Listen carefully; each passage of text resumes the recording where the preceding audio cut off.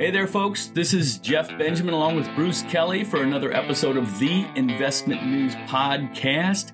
Got a couple of great guests coming at you this week. Our second guest is Christine Shaw, Chief Executive Officer here at Investment News. She'll be talking to us about efforts to promote women in financial services. There's a lot of good stuff going on there. But our first guest is Susan Antilla, an award-winning freelance investigative journalist who has been a reporting fellow at Type Investigations and a financial columnist at the New York Times, Bloomberg, The Street, and USA Today. She is the author of the Me Too book about harassment on Wall Street, Tales from the Boom Boom Room, the landmark legal battles that exposed Wall Street's shocking culture of sexual harassment. Susan has a master's degree in journalism from New York University and an undergraduate degree in sociology from Manhattanville College. She has taught in the journalism departments of New York University and Fairfield University. Susan, welcome to the show. Thanks so much for having me. Yeah, looking forward to this conversation. I think Bruce has the first question for you. Yeah, thanks, Jeff. Hey, good morning, Susan. Good morning, Bruce. So great to have you on this podcast. I just thought you'd make a great guest at any time, but this month happens to be Women's Month, right? Right, and right.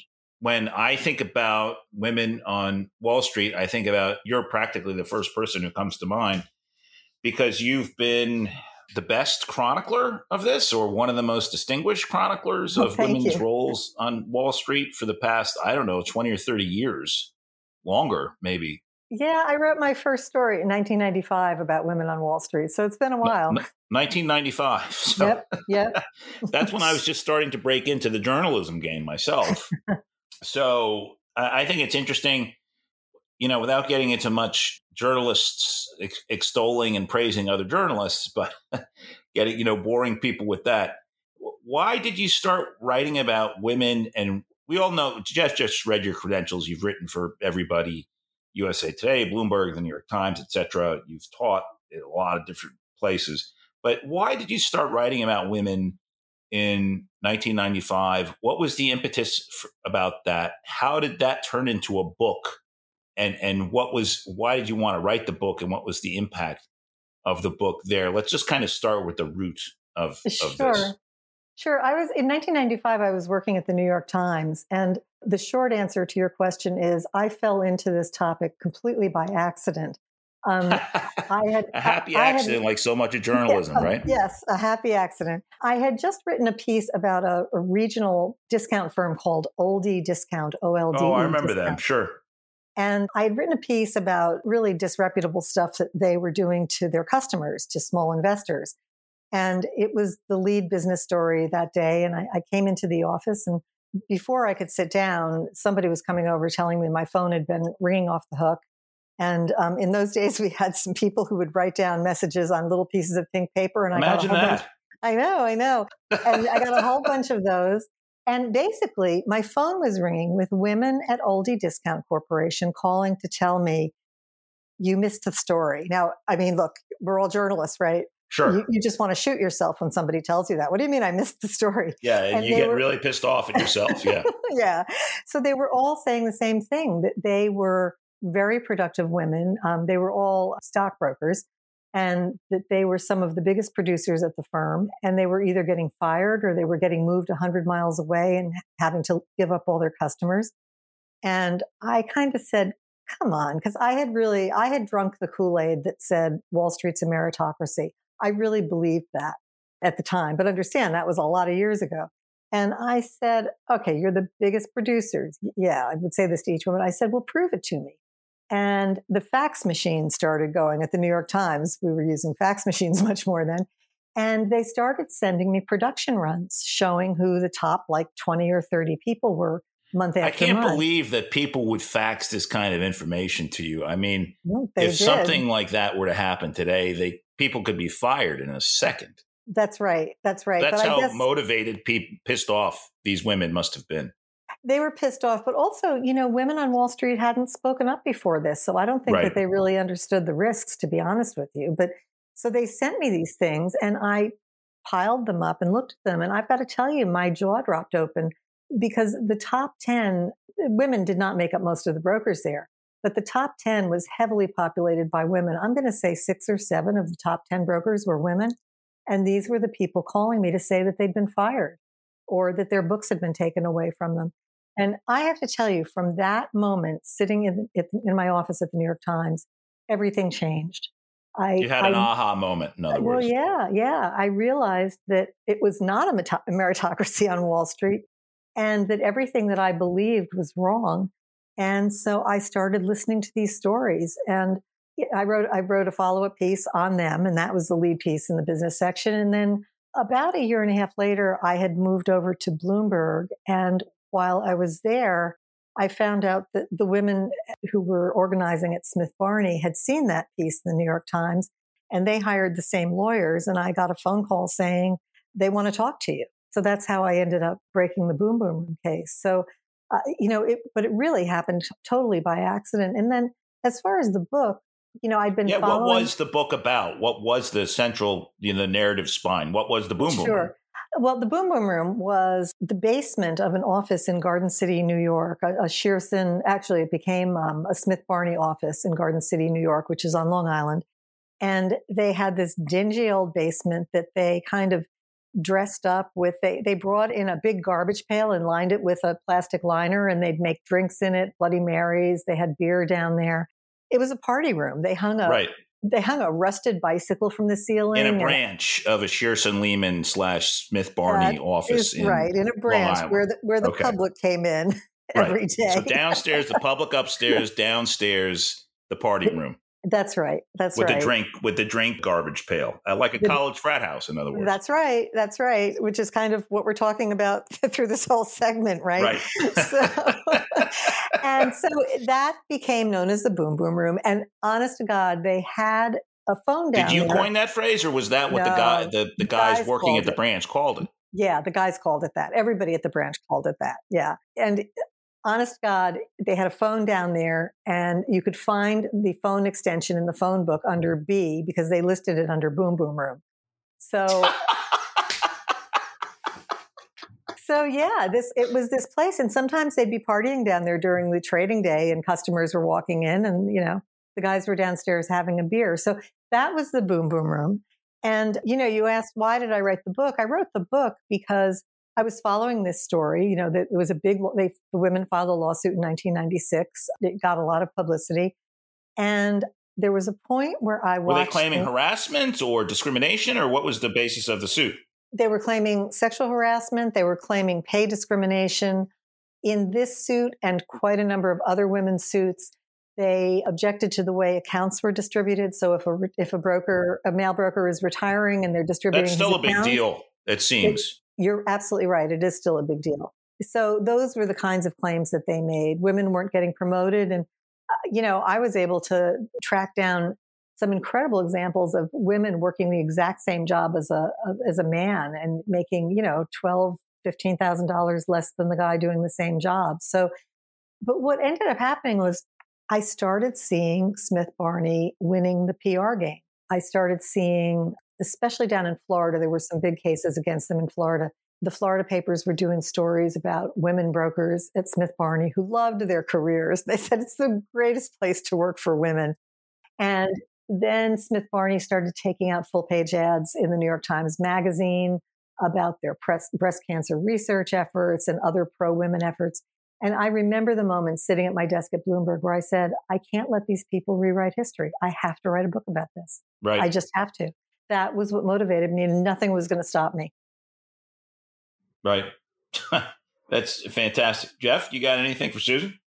Yeah. Where do you think we are today from that period? 20, 25 years flash forward. Yeah. Where my point is that there has been a few flashpoints recently. There was the Harvey Weinstein. There was the Ken Fisher, which kind of sparked things in the financial services industry a lot. And I'm kind of interested. It seems like you made, and rightfully so, like almost a franchise out of this theme, which is great. I mean, it's obviously very important.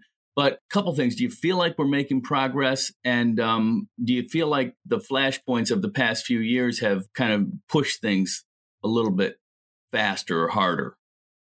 So it's a complicated answer. I think there are things that definitely have gotten better. Bruce had mentioned that there still are problems with account distributions. Well, a lot of these class actions, the women at Merrill Lynch sued that firm for gender discrimination in 1997. And ultimately, Merrill and other firms who were sued, they did change their distribution methods. It got a little bit better. But what happened after that, this is always 3 steps forward and a couple backwards, right? Mm-hmm. What happened after that is a lot of the guys who didn't want women to get those accounts, they started more aggressively putting together teams, and there were no women on the teams. And if you're on a team, the team can keep those accounts of the retiring broker, right? So, there were some workarounds that caused women to not get as many accounts as they should have. I think that there has been progress on the whole, the whole account distribution issue. But, I don't know. I look at the numbers, right? Because this is a numbers game. And I think the last number I saw about the percentage of women who are financial advisors was something like 18%. The percentage was 18% women. Mm-hmm. And it's been stuck at 20% for as long as I can remember, Susan. Is it up to 20? In that neighborhood, 15 to 20% or something. Okay. So, if let's just look at a big firm. You've got Merrill Lynch. In 1997, they had 15% women. In 2004, they had 15% women. Now, they've gone up to 21% women now because they've come under so much pressure because of lawsuits. Without lawsuits, we would see no progress in any of this. But to give you some perspective, back in the 1980s, Merrill Lynch was fighting a different lawsuit, and the EEOC had sued them. And the EEOC in the 1980s told Merrill Lynch that they wanted Merrill to get to 25% women. Well, this is 2021, and nobody is at 25% women. Yeah. So it's so funny because, when people call me, they all ask the same question. Do you think it's better? And sometimes I say, Jesus, it must be better, right? And I start looking around for the better examples. But when I look at the numbers, I really have a hard time saying that it's much, much better. And, you guys did a great piece of research a couple of years ago about sexual harassment. And as I recall, 60% of the women you surveyed said that they'd had a personal experience with sexual harassment. That's incredible, right? So, you tell me, do we call that progress? I don't think that's great progress. Well, let me ask you something about the numbers. And I certainly can understand, the power of the big wirehouses, whether they're intentionally or unintentionally putting hurdles in front of women. But in the RIA space, the independent financial advisors, which is a large part of our audience at Investment News, anyone can launch an RIA and open up an advisory firm. But the numbers are still not really that much better than what you see in the wirehouse channels. Why is that? There's nothing really stopping any woman from opening an advisory firm if they want to be in this industry, right? I don't have a good answer to that. I don't know why, because I have spoken to women who are very happy having their own RIAs. So I don't know why more women haven't flocked to that. I really can't give you a good answer. Mm-hmm. Oh, I know there's a lot of efforts out there, and I see it a lot on social media, in Twitter in particular. There's a lot of support for women by other women and by other men. It looks like, at least maybe it's just the people I follow on Twitter, but there seems to be the push seems to be constant. And it's all good. The diversity across financial services is long overdue and certainly necessary. Yeah, I wish I could tell you. I wish more women, maybe, I don't know. Do you think women aren't aware that they have that possibility? I would think that they would know, but... Well, I would think anybody who's in any way qualified to be a financial advisor or working in financial services would be familiar with the RIA channel. Right. But maybe, I don't know. It's tough to start from scratch. So a lot of the people, not just women, a lot of the people that end up in the independent channel start out at places like Merrill Lynch and Ameriprise and stuff like that, and then spin off, or they start out at them do, right? Yeah, or at a larger RIA and then spin off on their own. So, I think it's just, Jeff and Susan, I just think it's still a tough industry to get into because the basic entryway to the industry is still joining a training program. Mm-hmm. If you're a young person or if you're a middle-aged person looking for a new career, going to Edward Jones, and then you have to sell to your friends and family.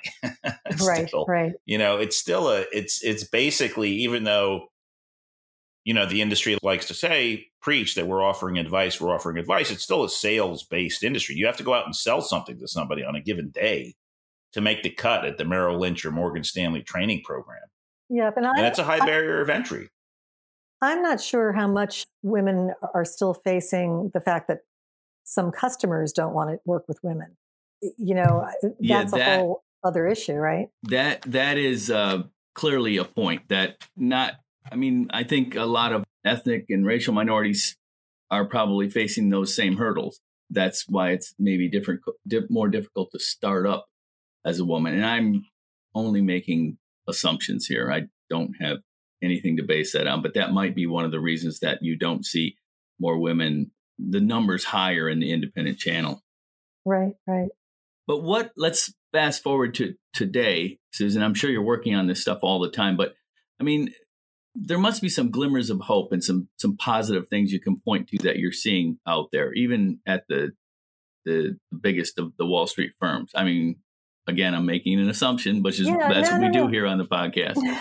It's interesting. I think that women are more willing to file a lawsuit and take the risk of putting their names out there.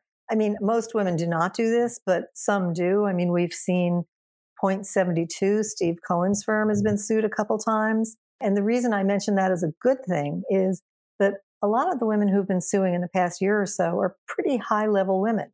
They're not financial advisors. They're hedge fund people making a lot more money than most stockbrokers make anyway. And so the fact that they're suing, I think, is of note because they're high-level people. And we didn't have women who, for example, as you know, Eileen Murray sued Bridgewater. She was the former co-CEO of Bridgewater. She's now the chairman of FINRA.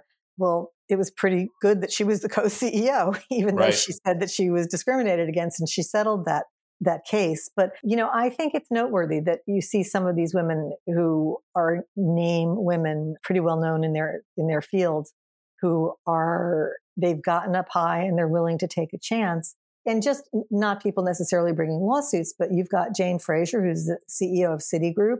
Who knew that was going to happen? Right. Right. And I think it's Elizabeth Duke, who's the chair of the Wells Fargo board. So yes, there is progress. You can't get any more high level than that for women in the industry. Yeah. These things still lead to a lot of coverage of, quote, first woman who, right? So it's not considered normal yet. But the fact that it's happening, I think, is a good thing. And it's a great example with the other cases I just mentioned, it's a great example for all women on the street to see that there's some high-level people who are willing to come forward. So that's all good news. And the numbers are a little bit better in women getting into management. They're a little bit better. They're not fantastic, but there's some very slow progress on that. So, there are some good things. The other thing is, for the most part, I think that when it comes to sexual harassment, a lot of the cases are much more about things that happen between two people or comments that are made by a man alone with a woman. Yeah, there's not a boom boom room in a branch, in Garden City anymore. They're just in the age of social media and everybody has a camera with them. You can't. You're absolutely right. And you know what? That type of behavior just seems would be outrageous for anyone to do. They get fired in a second, Yeah, there's still a little bit of stuff like that, which I'll mention in a second. But, you mentioned people with cell phones. I think that the iPhone is the greatest thing that ever happened to women in business. Because when I talk to lawyers who represent women suing for sex discrimination, I say to them, so how often, does a woman walk into your office and she's got a recording? And they say to me, every single woman who walks into my office has a recording. Now, wow. Okay, so I'm telling you about maybe, 4 or 5 people I've spoken to, over the past year who said that to me. But that's a big deal. Women know to just push the record button on their iPhones and have them in their pockets. And I think that the men who are harassing them or discriminating against them in some way, they really haven't yet caught on that they're at risk about that. I really don't think that they have. So that's a great tool for women. And you do have to be cautious. I mean, since people are listening to this, you have to be very cautious to know the law in your state. There are states where you can record somebody, and even if they're not aware of it, but there are states where it's illegal to do that. So I think right, like in New York, you can record somebody without informing them of that. That's right. That's right. Yeah. But in Connecticut, I could not, right now on the telephone, I couldn't record you without telling you.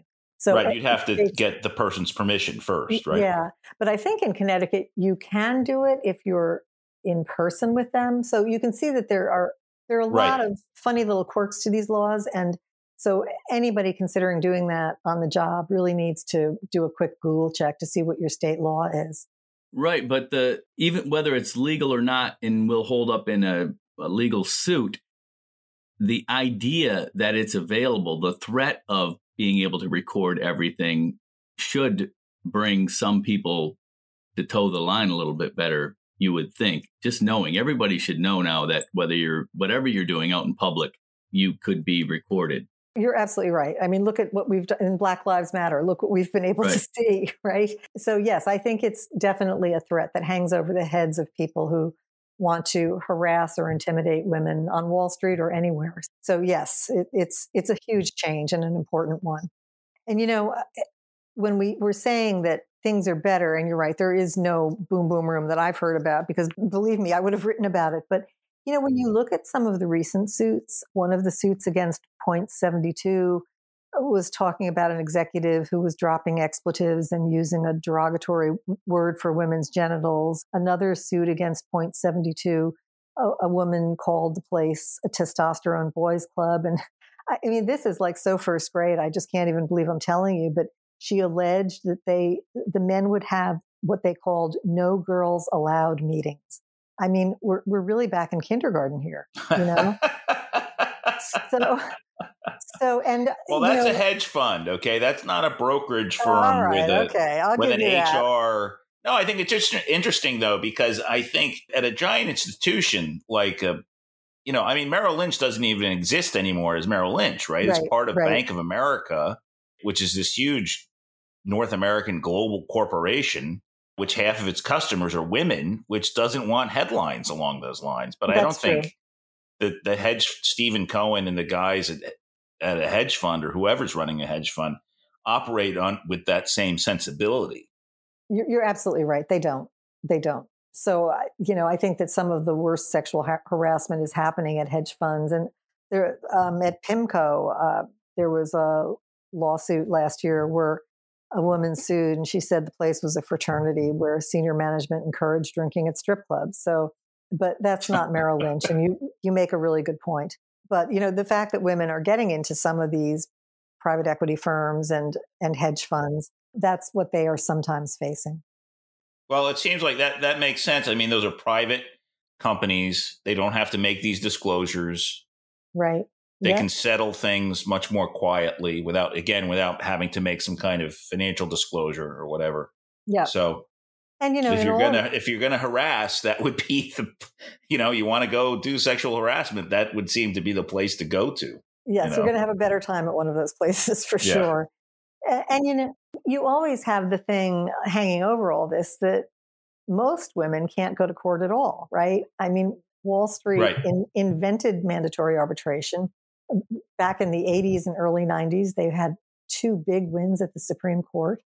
And the rest of American industry followed them, watching how well it worked for them. So you've got so many women who can't go to court at all. And I've read a lot of arbitration agreements where, like, if you go to a FINRA arbitration, FINRA has no rules saying that the content of the arbitration is confidential. If somebody wants to talk about it, they can talk about it. But the firms put a lot of stuff into employment agreements saying you can never talk about this ever. And, you'll be fired and we'll claw back, whatever money you got in a settlement. So there's a very strong force out there making sure that the public does not hear about this stuff.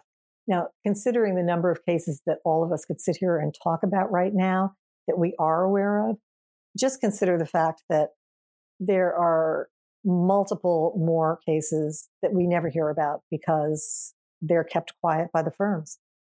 Well, that statement you just made, Susan, kind of is a segue into the question I was going to ask a second ago, is how do women take these issues to complain or report? What do you do? I mean, if HR is not helping, or maybe the firm is structured in a way that is just designed to tamp these things down, what should a woman do, or anyone? What should anyone do to bring these complaints to the fore? Well, a lot of people don't like this answer that I give to that question, but I think you're crazy if you go into this process without a lawyer. I mean, there are so many tricks and traps for a woman who complains that you're going to get caught if you don't know what you're doing. I mean, you really have to understand sort of the roadmap. I mean, that's part of why I wrote that book, right? To give women an idea of how this really works. So, I don't care what lawyer it is. I would just get an employment lawyer. That said, you don't have a lot of choices. Most firms have some kind of an internal complaint system. I can tell you that I think twice I've heard of a woman going through that process and the firm saying that she had a case. Those internal complaint systems are really, they're legal devices for firms to learn how much exposure they have. So those can be pretty dangerous. You often will end up having to take a complaint to FINRA, and it's better to have a place to go than no place to go, right? But a couple of years ago, I took a look at 30 years of sexual harassment complaints in FINRA arbitration, and I found 97 complaints, and I'm looking for the numbers here to tell you, 17 women out of 97. So that's, I think, 18% of the time women won their harassment claim at FINRA. So you also need to go into this stuff knowing what you're going into, right? And by the way, I'll give you another little data point. There were 14 men who brought sexual harassment cases because there are women bosses now, and actually there are men who harass men as well. 14 men, and 4 of them won. So men won 29% of the time and women won 18% of the time. So even in sexual harassment cases, men do better. That's kind of a grim lesson for the day. Yeah, it is. I mean, it's tough to fight, but it's important that women fight, because if they don't fight, nothing changes. And the biggest changes that we've seen have come after big, ugly, embarrassing class action suits. Right.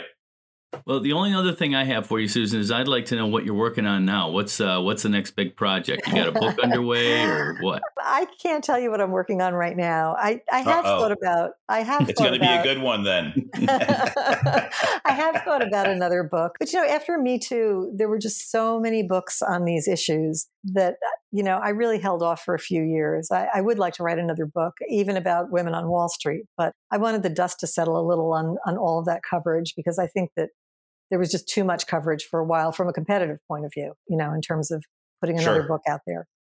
Susan, thanks so much for coming on the podcast. It was my pleasure. Susan Antilla, it was such a pleasure to have you on, really. Really good stuff.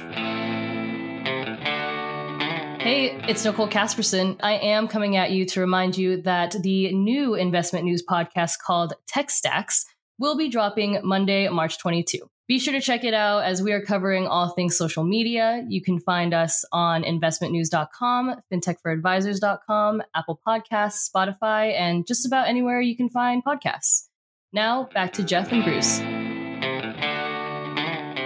Okay, good stuff. Now we have our very own Christine Shaw, Chief Executive Officer of Investment News, is honoring us with her presence here on our podcast. This is our first time we've had the big boss on the show, and we're honored to have her come visit us down here in the basement at Investment News. We don't normally get stars here, but Christine, welcome to the Investment News podcast. Thank you for joining us. We're going to kind of pick your brain just a little bit about some of the things going on in investment news here at the tail end of Women's History Month. Wanted to ask you about, first of all, the Her Success Matters platform, and then maybe also about what's going on with what Investment News is doing to help advance. We've had a lot of stuff about for Women's History Month this month, I think, right? So we got a lot to cover. So thanks, Jeff and Bruce, both for having me. I'm honored to be here. You two are pros, and you're like on fire. You're crushing the downloads, and you have a great following. So happy to join. How many times do you get to interview your boss? That just seems strange to me. Well, hopefully more than once, Bruce, because we're about to find out, right? Maybe it'll just be this one time. So tell us about Her Success Matters. I'd be delighted to. So Her Success Matter began from a conversation I had while I was attending one of our own events in New York City. And I was having a conversation with Mike Durbin, the head of Fidelity Institutional. Mm-hmm. And we were talking about the importance of men as allies and allyship. And Fidelity runs some fantastic programs on diversity, equity, and inclusion, including their men as allies. So I actually asked him if he would be willing to be my first guest. And initially I thought we would do 8 episodes, do a series, and it's just taken on a life of its own. And it's because there are so many terrific women who are in financial services, and they really want to inspire other women, teach companies things we can do to make our environment much more inclusive for female advisors. What are some of the stories that you hear from women about how life on Wall Street for them has changed over the past 10, 20, 30 years? Has it gotten any better? Has it gotten any easier for women? It was pretty tough going 20 or 25 years ago. It was. And so when I listened to some of the stories, women like Erin Botsford or Ida Liu, who's head of Citibank Private Wealth, as they come into the industry, it's very intimidating. And if you're trying to balance everything from work-life, home balance, responsibilities, you have to be comfortable and have enough confidence, especially back then, to be okay being the only woman in the room. And that was the common theme that came through. And some of the women who became more successful were those who weren't afraid to be the only woman in the room. And what's happened now is, fortunately, the industry is doing a better job at recruiting women into the industry. So allowing if you see it, you can be it. So if you go into a room and there's other females, then it's more comfortable. And also, I think what's interesting about your question, Bruce, is we still have the challenge of when women come into the industry, a lot of them have to pause mid-career. And it's because the demands of at home and balancing their personal life with their work life, it's really hard, especially on Wall Street, where it's that pre-pandemic in the office, long hours, and that doesn't lend itself to having the nurturing mother role. And I think what companies are starting to realize is that more flexibility, more awareness of that, more programs that lean into that and help women manage it all in a more productive way. But the pandemic has definitely shown even a brighter light on this. And what we're hearing is statistically that more women have had to leave the workforce because of the demands that are going on, even in the home working. What are some of the other things that Investment News has been doing to kind of help advance women in financial services that you've been working on, Christine, or that you've seen? Yeah, good question. So for us, the work around women advisors started long before I joined. So the former CEO and publisher, Suzanne Syracuse, she had launched 2 fantastic initiatives. One of them is called the Women Advisor Summit. And that is now in its 6th year. And it's based on the premise of women actually teaching other women things like marketing strategies, effective, how to grow your business, how to get more clients, all those things. Yeah, and that's a big deal, right? That meeting is a big deal. How many people come to that typically? And I mean, in a non-pandemic type of year, what were the... Yes. So we would have as much as 300 to 400. It was one of our largest. And what's interesting about that, Bruce, is we thought, in the pandemic, will we be able to keep engagement? We just had our, I think, 5th WAS since the pandemic. And we have had up to over 1,000 registered users at an individual WAS. And just last week, we had over 700. And it's interesting because we have... That's a lot of people, Christine. It's a lot. 700 people. Yeah. And it speaks to the community, right? And the support that women want to give to each other and learn from each other. And it's not just women who go. We have some fabulous men who come and attend. But what's interesting is we took different content strategies this year, in addition to the key strategies and contents that help women succeed as a financial advisor. We also brought in practitioners around meditation, nutrition, dealing with children during the pandemic. So we really leaned into the type of content that was meaningful in their lives today in the current situation that we all find ourselves in.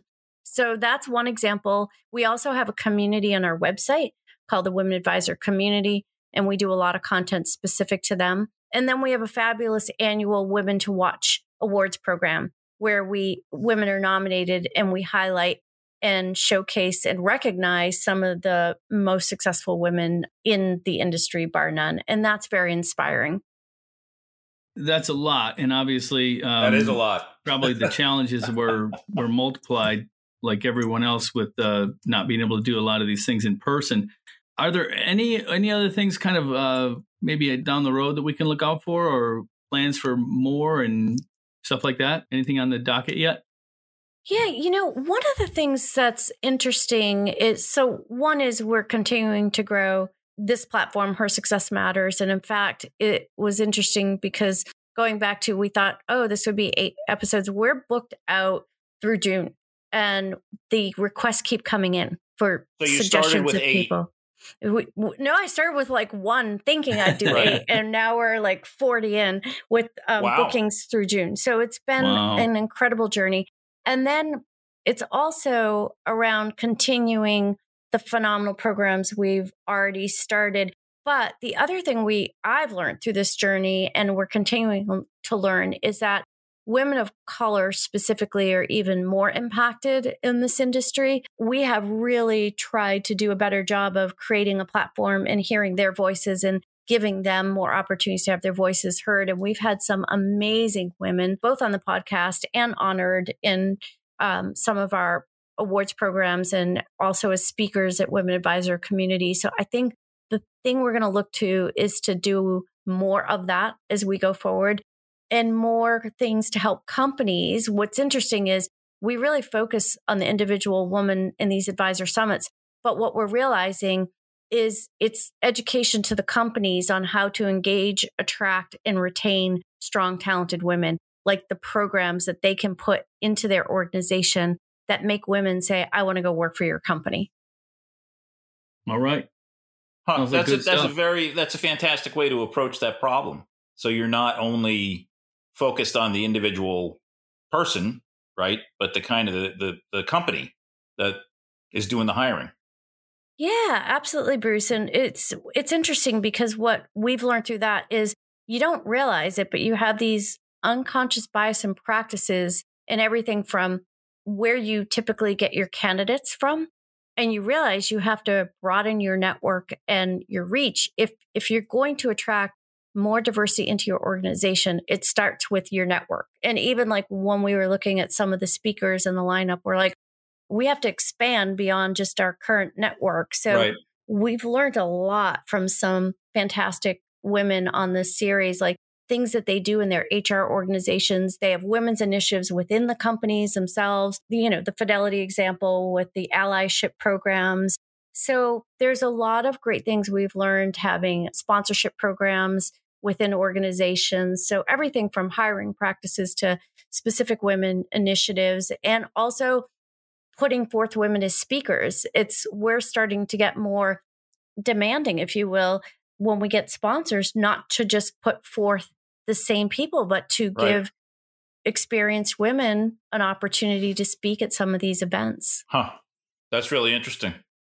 Yeah, no, and it's really resonating. The feedback we're getting, the shift we're seeing, it's really helpful. And the way we look at it, it's everyone's job together. And the whole thing about working at solving a problem together and making it a collective responsibility, I think feels better to everyone. It feels more natural. And it's not about blame or saying, there was a lot of negativity sometimes around this stuff, but it's like, it feels really good when everybody's leaning in and saying, we can do this and we can make change. And more importantly, the research and statistics shows us over and over again that the more diverse your team is, both in terms of race, gender, color, all that, you're going to get a better outcome and result. And that's just the results are there. The proof is there. The research is there. So why would companies not want to do that? Mm-hmm. All right, Bruce. That was great, Christine.